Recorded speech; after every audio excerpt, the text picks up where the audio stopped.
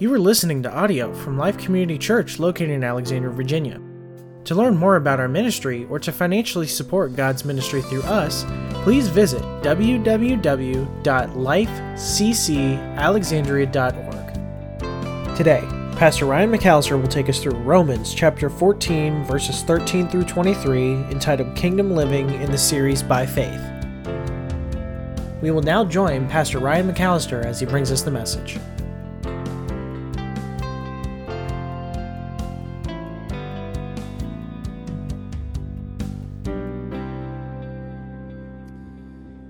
Good morning, Life. We are in the book of Romans today. We are nearing the end of this book. We are at the second half of chapter 14. So if you have your Bible with you, go ahead and open up to Romans 14. We're going to be starting in verse 13 today. This is actually part 28. So if you haven't been with us, you're like, did you guys go over the first 13 and half a chapter? Yes, we did. You can go back and you can listen to that series. It's on our YouTube channel. We actually have it in a playlist called By Faith. So you could go ahead and check that out and listen to what we've talked about through this amazing letter to the Roman church. But today we're going to be talking about kingdom living in the kingdom and how we are to do that. But before we get into it, I want to pray and I want to ask that God would be with us, that God would reveal to us what He wants us to know. So let's go ahead and let's pray. Gracious Heavenly Father, as we come to your word this morning, may we be attentive to hear what you have to say. Not merely the words that I'm going to speak, but the intentions of the holy word that you have preserved for us for 2,000 years. You have kept it secure. You have kept it so that we might learn from it, that we might know what your will is. And so, God, as I speak, may your word be presented clearly. May your word, and not my opinion, be put on display. May your Son, Jesus Christ, be the one who is at the center of everything. May he be glorified. May I fade away, and may our minds be turned, our hearts be softened towards you. We pray all of this in Jesus' name. Amen. Last week we began the 14th chapter of Romans talking about opinions.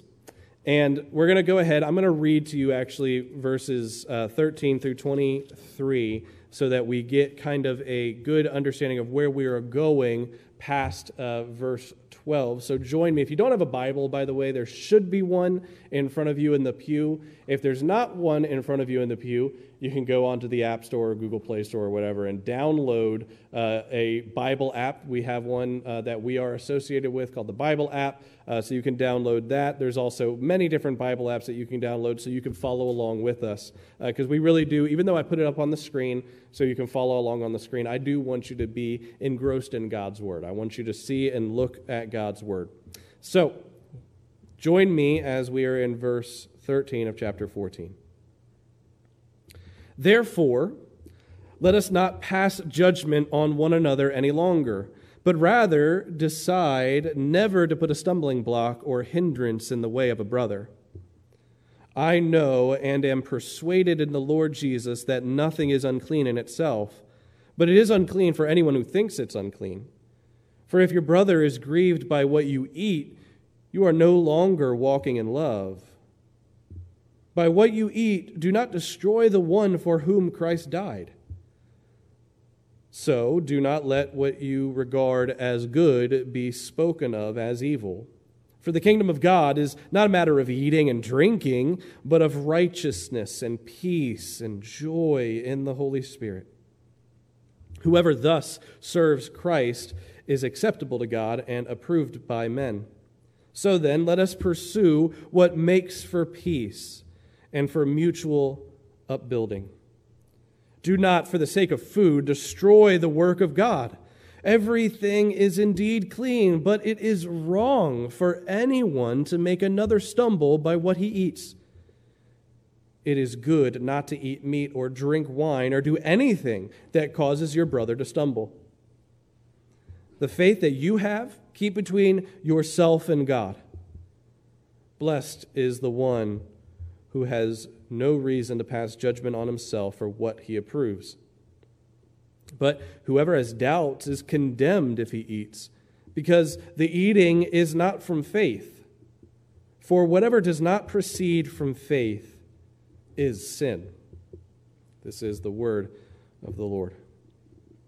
Last week, in the first 12 verses of chapter 14, we talked about strong and weak brothers. If you remember our strong and weak brother pictures here, weak brothers, it's just my opinion, but it's true. That was from a ad that was on TV. That's Jim from The Office. If you don't know what it is, that ad is one of my favorite ads ever. He's talking about jelly beans, and he says that the black ones are the worst ones. He says, it's just my opinion, but it's true. And it was supposed to be a public service announcement. It's great. It's amazing. But it works perfectly for this understanding of the weak brothers, those who are weak in the faith. They have an opinion about something, and they tend to go ahead and become tyrannical about their opinion. Weak brothers, don't be tyrants. Your weakness in faith and conscience cannot be the rule and order by which all must submit. Don't be a tyrant. But strong brothers, don't be inhospitable. Remember our strong brothers. Well, that's just your opinion, man. Okay, that's great. It's good that you understand that these are opinions. But your strength and faith and conscience cannot be used as an excuse to live in a lack of grace and mercy when God has been so gracious and merciful with you. Remember, what were we talking about when we were talking about these strong and weak brothers? That we have to live in gracious understanding of one another. We're not talking about definitive sin. We're talking about gray areas. We called these a diaphora. A diaphora is a Greek word. It means indifference. Areas of indifference. Issues of moral neutrality or unclarity. When God commands, we obey. You have to remember that.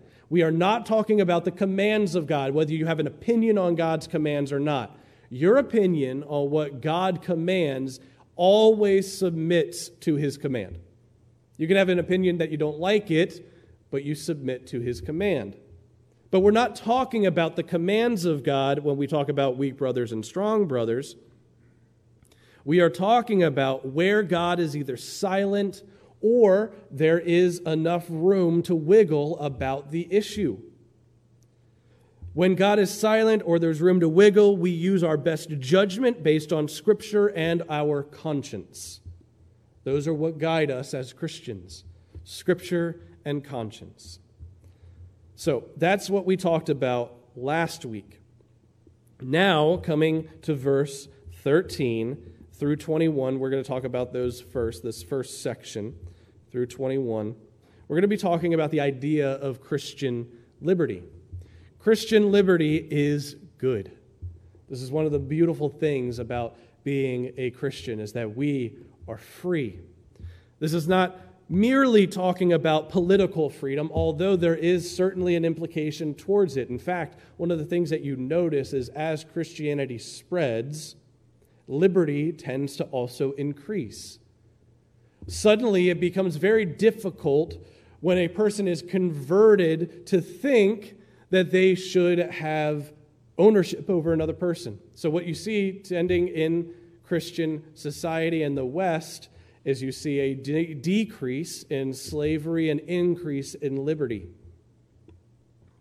But specifically, what we are talking about in Christian liberty is not just a political consequence of the theological concepts, but instead the actual theological concept, the idea of how Christian liberty affects you and me. And so I want to talk about a couple different areas how Christian liberty, our freedom in Christ, how it actually applies, what it actually means to be free in Christ. Number one, we are free from sin. This is the foundation of our Christian liberty, that we are free from sin. Sin's bondage no longer holds us. Sin's bondage no longer holds us. Romans chapter 8, verses 1 through 2. There is therefore now no condemnation for those who are in Christ Jesus. For the law of the Spirit of life has set you free in Christ Jesus from the law of sin and death. Sin, when we were captured by it, bound us, and it made our will bound to it. So all that we willed, all that we wanted to do was sin continuously.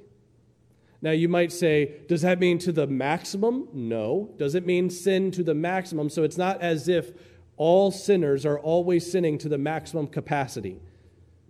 All those who are outside of Christ sin to the maximum capacity. That's not what this is saying. What this is saying is that all those who are outside of Christ, their will is bound to sin. And so, whatever they do, this is how Augustine would actually talk about it, is that their will is bound towards sin. So when they do things, even when they appear to be good to us, they're not truly good because it comes from a sinful place. Many times when we talk about, I usually talk about this as a philosopher, someone who does apologetics and philosophy, when we talk about the moral argument for the existence of God. We say if morals really exist, if there are really truly good things and really truly evil things, that needs and requires there to be a God.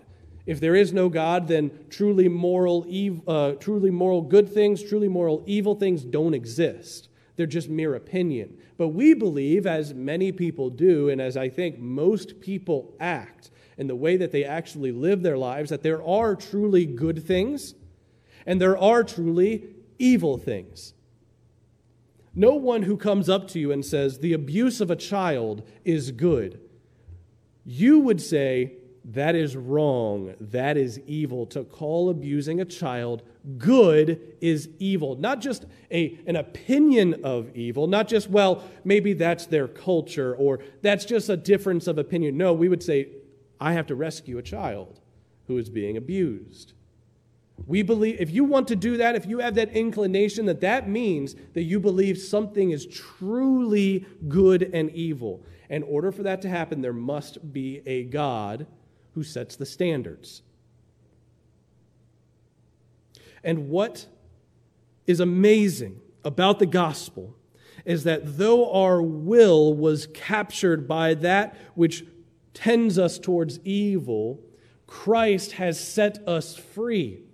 Through faith in Him, we are set free from that bondage to our sinful nature, and we are instead bound to Him.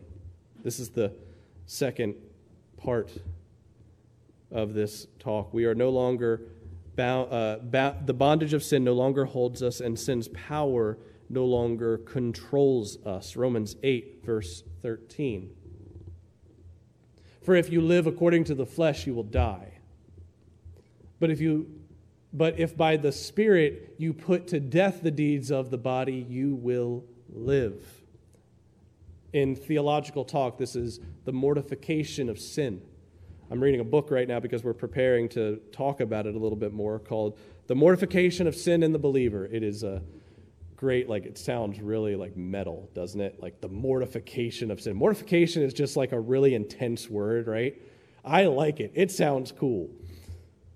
But what this is all about, the mortification of sin, the putting to death of sin, this happens when sin's power no longer controls us. This cannot happen when we are in bondage to sin. We are tied to it, we are enslaved to it, but once we are freed, then sin can be put to death by the Spirit at work in us.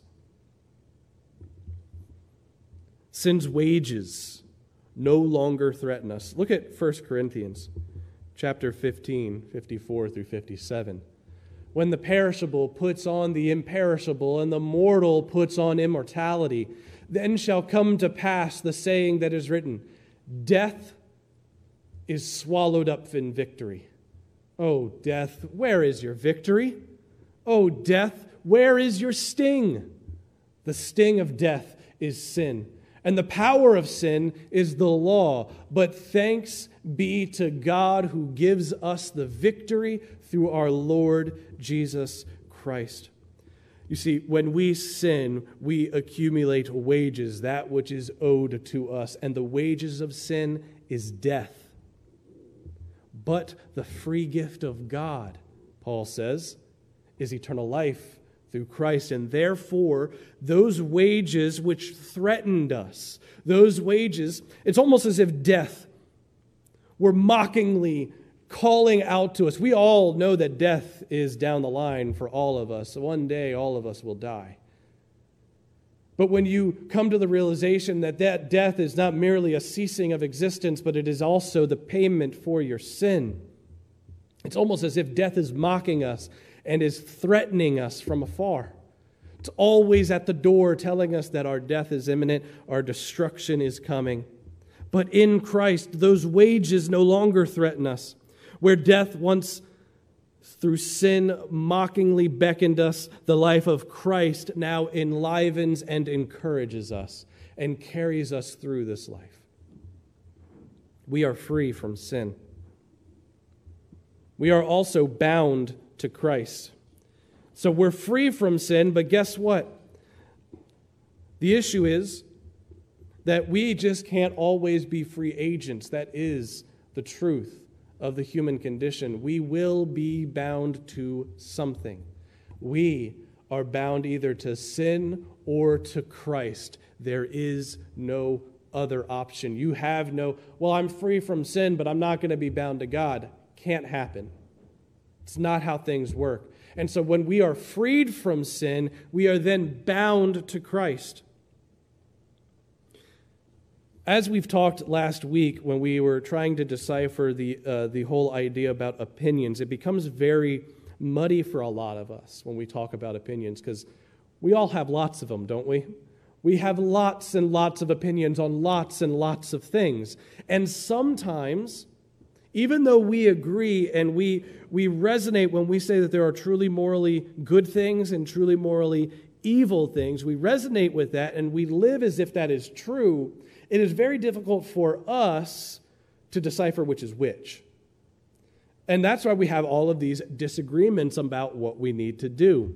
But God, through His wisdom, has made plain what is required out of us through His Word. And so we could go to His Word, but even still, there are certain things upon which God has not spoken that are gray areas. But for us, we go, but I feel like there are some things that fit in the gray area that other people don't think that they fit in the gray area. They think that God says that they're very clear. And so we get very muddied and twisted, and we don't know what to do.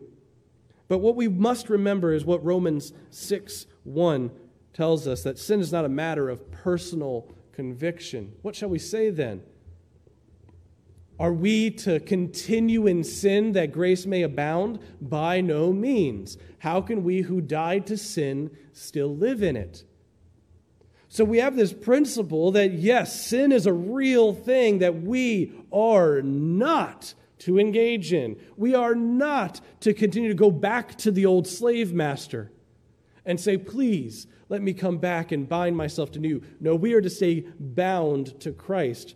Because sin, when God has commanded it, it is not a matter of personal conviction. You see, our old self died so that our new self might live in Him. 2 Corinthians 5:17 through 18. Therefore, if anyone is in Christ, he is a new creation. The old has passed away. Behold, the new has come.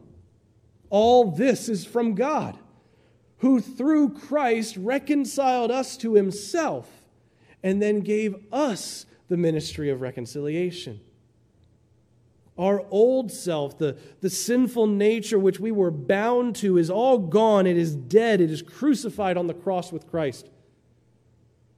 This is what Christ offers to us. Come and die. He says this to the sinful nature. Come and die. Join Him on the cross. Die, be buried. This is what we do when we have a baptism. We picture what has happened to the believer. that they die with Christ, their old self being buried. And we picture that through submerging someone into water as if they are put 6 feet in the ground. Their old self stays, but the new self is risen with Christ as Christ rose. Our old self died so our new self might live in him. But there's one more thing that really helps to cement this understanding of our being bound to Christ. It is not merely that we are set free and then bound to him because there's no other option, although that's true. There is no other option. We are either bound to sin or we're bound to Christ. But you have to also understand that we were bought with his blood. It's not merely that the chains were broken. It is that you were bought with a price. 1 Corinthians 6, 19 through 20. Do you not know that your body is a temple of the Holy Spirit within you, whom you have from God? You're not your own, for you were bought with a price. So glorify God in your body. This passage is at an end where Paul is talking about sexual morality. And he's saying, could anyone join themselves to a prostitute? No, your body is a temple of the Spirit of God who is within you. Do not join that with a prostitute. That is not what you are to do. But there is this principle of understanding that we have been bought with blood, and so our lives are bound to Christ, not just in a spiritual sense, but actually making a difference in how we live. Not to continue in sin, but in pursuit of righteousness. Our Christian liberty that we have, our Christian liberty that has been granted to us, frees us from sin, binds us to Christ. But we have to understand that we are more than simply free. Your Christian liberty is not about your liberty. So many times, we want to make our own liberty about us, about what we do, about me. The me focus distracts us from our true goal, to know Christ and to make him known. This is what Paul is talking about. When you get wrapped up in your own liberty about what you can do, and you begin to just... And here's the thing. I'm not saying that you should restrict yourself from the Christian liberty that we have because you are free in Christ. I'm not trying to bind you against that. But when your Christian liberty butts up against someone else, which is what Paul is talking about here, he says, let's not pass judgment on one another any longer, but decide never to put a stumbling block or hindrance in the way of a brother. Do not, verse 20, for the sake of food, destroy the work of God. Everything is indeed clean, but it's wrong for anyone to make another stumble by what he eats. Your liberty is not about you. If your liberty in a non-essential causes someone to be barred from knowing Christ, lay it down, throw it away, put it away. Do not participate. Say, for the sake of my brother, for the sake of my sister. I see this. I debated whether I'm going to I would bring this up or not, but I'll just mention it. And this is going to be me stepping away saying that this is something I've not 100% thought through, but I do have some things to say about it. I remember when I was growing up in youth group that there was a rule that when you went to the pool, girls were to wear T-shirts and no two-piece bathing suits. Boys were no Speedos. That's what the rule was for boys for some reason. Which I'm like, I'm glad. I don't think anybody wanted to see that. But the more I've grown, the more I'm like, no, I think that there is an issue of modesty for both men and women that we need to have, that we need to be considerate of those who are around us. And so I tend to think that you shouldn't be looking for how little you can wear in order to get away with. And it's funny, I've seen people arguing about this, and they say, well, listen, it's not my job, say it's a female about their own swimming wear. It's not my job to make sure that somebody else doesn't lust after me. And I say, true. That's very true. It's not your job to ensure that your brother doesn't lust, because there's a problem. You can only do that so far. But there's another thing, that if a brother says that really is a temptation, I need to stay away from that, the response shouldn't be, well, that's not my problem. This is the same for the guys. You know, one of the things I can't, this again, I'm trying to be gracious here, but I see guys running around without their shirts. And one of the things I heard about the Barbie movie recently is that one of the great things is that Ryan Gosling has his shirt off for so long. And I'm like, yeah, pretty sure that's called lust, and you shouldn't be doing it. We need to consider our brothers and our sisters in certain matters and not just try to flaunt our own liberty. This is a thing that we should be concerned with because we love our brothers and sisters. Yes, we also love the Lord and we want to honor Him, and that's where issues of true modesty come in. But we should be concerned how others are stumbled, and to have the me focus is distracting us from knowing Christ and to making Him known.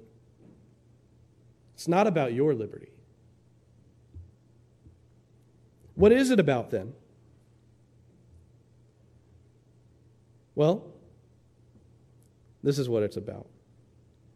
For the kingdom of God is not a matter of eating and drinking, matters of opinion, but of righteousness and peace and joy in the Holy Spirit. God's kingdom is about righteousness. Not our righteousness. Here's the thing. Remember, I highlighted this in the notes here. God's kingdom. God's kingdom, not yours. It's not about your liberty. God's kingdom is about righteousness. Not our righteousness, but His. The pursuit of holiness in the Christian is not simply refraining from sin, but remaining in what Christ offers us, His righteousness. On the cross, Christ took on your sin and my sin. He placed it on Christ. That's why it says that He became sin who knew no sin. He took our sin, put it on Christ. And what does Christ do for us when we trust in Him and we place our sin upon Him? He places His righteousness upon us. Matthew 6:33 says, "Seek first the kingdom of God and His righteousness, and all these things will be added to you." His righteousness. Our pursuit of holiness, our pursuit of righteousness is not about a self-righteousness that puffs up. This is what the Pharisees did. And this is what Jesus said, your righteousness must exceed the Pharisees. And I'm going to tell you right now, you aren't more righteous than the Pharisees. You aren't. You don't even come close to how these men lived their lives in strict adherence to the Word of God. But here's the thing. Their strict adherence to the Word of God became an issue of pride for them that blinded them to what was behind the simple command. You have heard it said, do not murder. But I say to you, don't even hate your brother. Don't call him an idiot. Oh, everybody on 95 is out. It's all done, all over. You've heard it said, don't commit adultery. But I say, don't even look at a woman in lust. Everybody that saw a Barbie movie is out of the question. God's kingdom is about His righteousness, trusting in Him. God's kingdom is about peace. God's kingdom is about peace. And this is not the silly peace that we always try to pursue. So many times in our life, when we try to pursue peace, what we're pursuing is just merely non-conflict. Non-conflict is not peace at all. Sure, there's no war raging between two individuals, but within them, probably. You ever had something that you needed to say to someone because they offended you, and you just held it in, and you just didn't say anything, and it festered for years and years, and it never really was dealt with? And then one day, they do one little thing, and you go, "That's it, I'm done!" And you're over it. Because you never actually had peace on the issue. You had an appearance of peace. God's kingdom is not about that. That's why as a church, as believers, as a pastor, as Christians, we simply cannot just live with no conflict. No conflict is great. I mean, it's better than conflict sometimes. That's how we want to think of it. But when a person is at war with God because they're his enemy, and we go, whoa, let's just try to keep the peace here. Let's just try to be gentle here. What peace is there when they don't know Christ? There is no peace if you don't know Christ. And within the church, when we have conflict, when we have disagreements on things, it's not good to just ignore it. When you have something against your brother, you go to your brother. Why? Because you got to remember, you don't know everything. You don't know what's going on in their life. You don't know what they're thinking about. You don't know what's happening. Getting a good perspective, one of the things I've discovered is that when I understand why something is happening, it helps me to deal with what's actually happening. The thing that really bothers me is when I don't get it. That makes me insane. I get really, really bent out of shape about that, and I really struggle and try to understand why things they are the way they are. I'm not perfect in that. There are some things I just go, I don't know, and I just will go on about my day. But there are certain things that I really just need to know and understand, and then that helps me to actually deal with what's going on. As Christians, we shouldn't fear conflict. We shouldn't fear having a little conflict in order that truth might be proclaimed. Because without truth, there is no actual peace. There is just an appearance. As Christians, we should love tranquility, but that tranquility should come through unity in Christ. As a church, we are unified around Christ, around His truth, around His word, around His blood. We shouldn't flee from conflict within the walls of the church or outside in the world when the world tells us that we're crazy for following Christ. We shouldn't just say, peace, peace, everyone. No. We care about truth. Without truth, there could be no true peace. Lastly, God's kingdom is about joy. Joy is one of those things that the world, again, likes to emulate. They call it happiness, jovialness. They think that joy is rooms filled with laughter, and it can be. They think that joy is smiling faces, and it can be. But joy, my friends, is one that gives thanks and praise to God when a loved one dies. Joy is one that gives thanks and praise to God when you lose your job. Joy is the abiding knowledge that God, in all things and in all circumstances, has given us a future that is secure in Christ. There is nothing that comes our way that eliminates that future. Death, loss, destruction, all can be painful and mournful. And in fact, we should mourn with those who mourn and rejoice with those who rejoice. But even when we mourn differently than the rest of the world. We don't mourn as those who have no hope. We have a great hope. And so, through our tears, we hold fast to the future that God has given to us. In the book of James, it says, "Count it all a joy when you encounter trials of various kinds."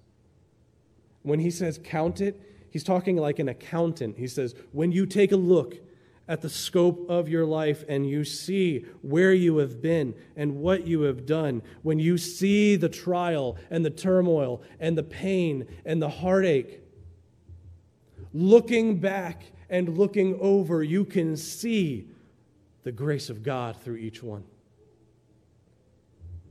The mercy of God in each place. You can trace His grace through all moments of your life. That is how we count it all as joy, even when it's filled with tears. This is God's kingdom.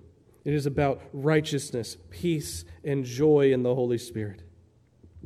And by the way, just as an add-on to this, it's actually key to it. Notice that it says joy in the Holy Spirit. I think you can say that the righteousness and the peace are also encapsulated in the Holy Spirit as well, but I think that it is very poignant that joy is so close to in the Holy Spirit.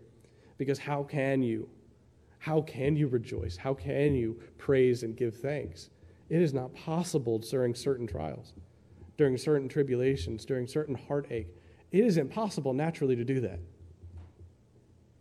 And we've all felt that kind of pain. How is it possible? Through His Holy Spirit, through reliance upon Him. Not so that you would smile and joke and laugh, but so that you would hold fast to the hope that you have in you, and you can count it all as a joy.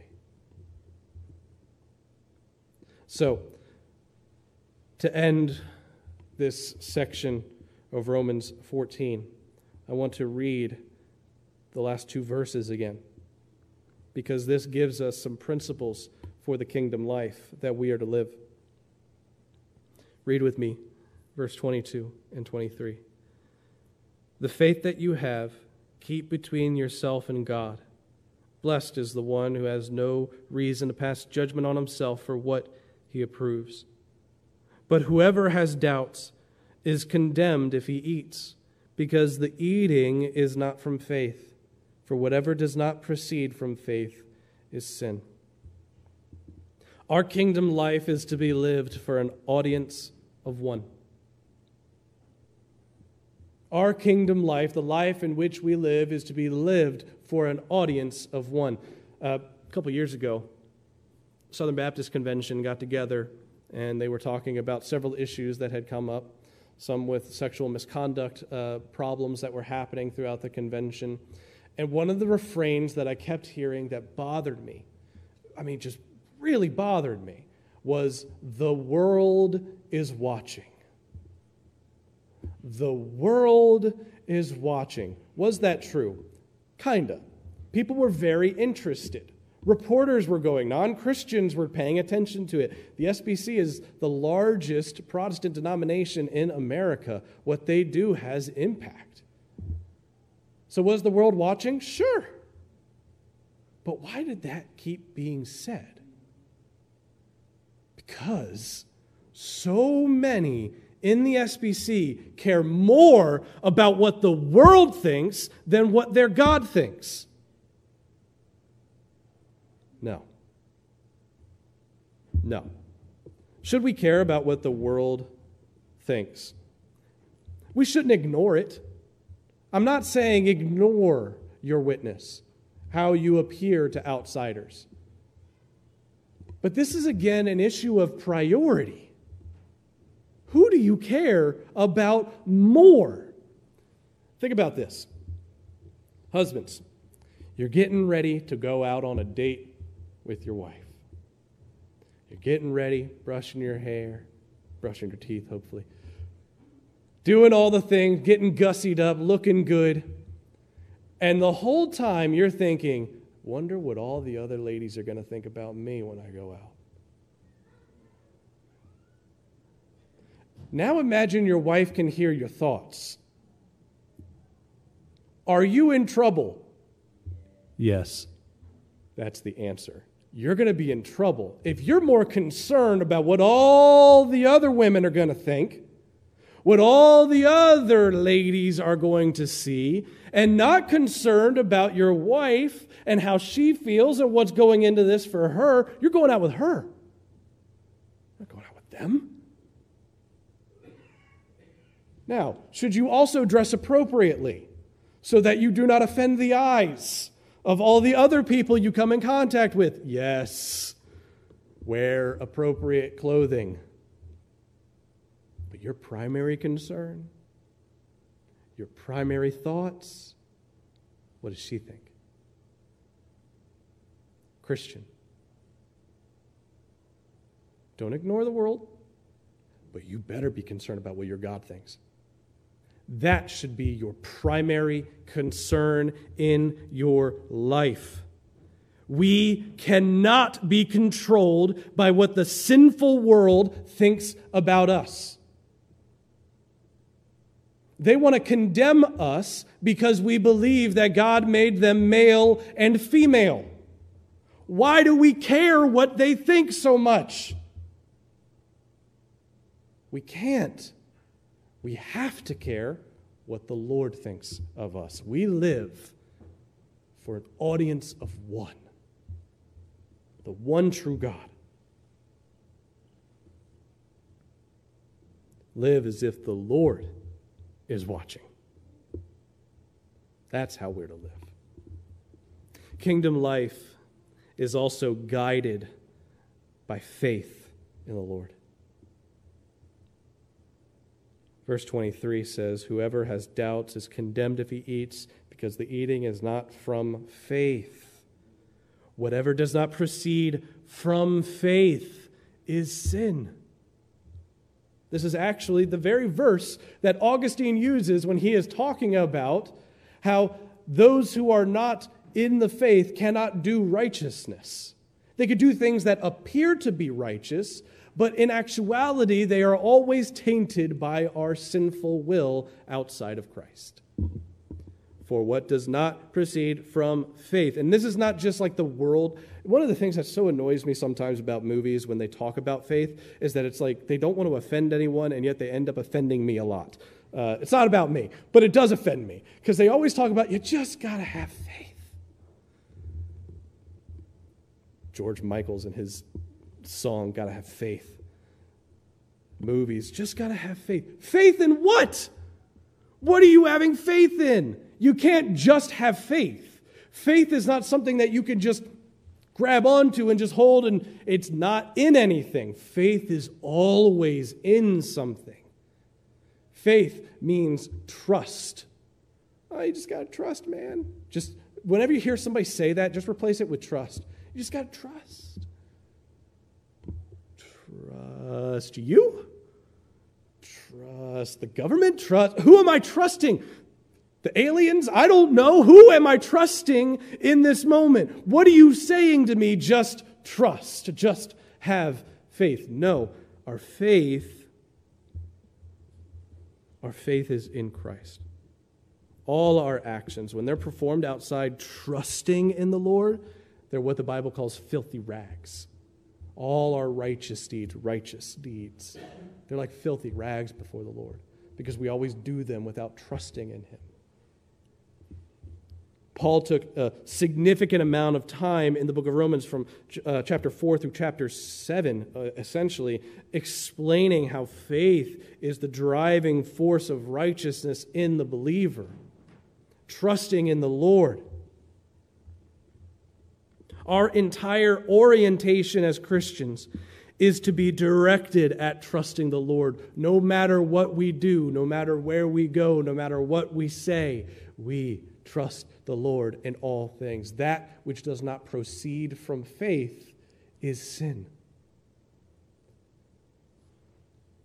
Guys, when we come to kingdom living, and we come to these areas where there's some wiggle room, there's some gray, God hasn't definitively said one thing or another, and we have issues of Christian liberty at play, we need to remember these principles. To live for an audience of one. Weak brothers don't tyrannize the stronger by forcing them to live according to your dictates of conscience.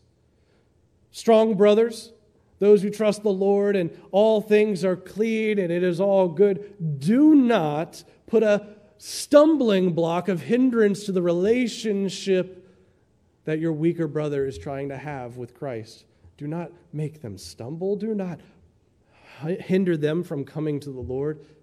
Graciously encourage them and live in mercy and kindness towards one another. This is all leading into chapter 15, which we're going to talk about next week. And I hope that you remember these lessons that we've taken out of chapter 14 as we go into chapter 15, because they're going to be important and they're going to flow into these next couple of sentences that Paul teaches about. And so I want us to remember those principles, to live for an audience of one, and to be guided by faith in the Lord. This is how we are to live in the kingdom of God. Let's pray.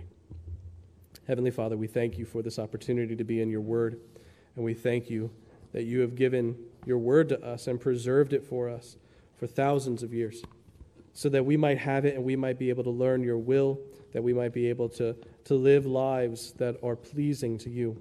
God, give us grace, because we need it.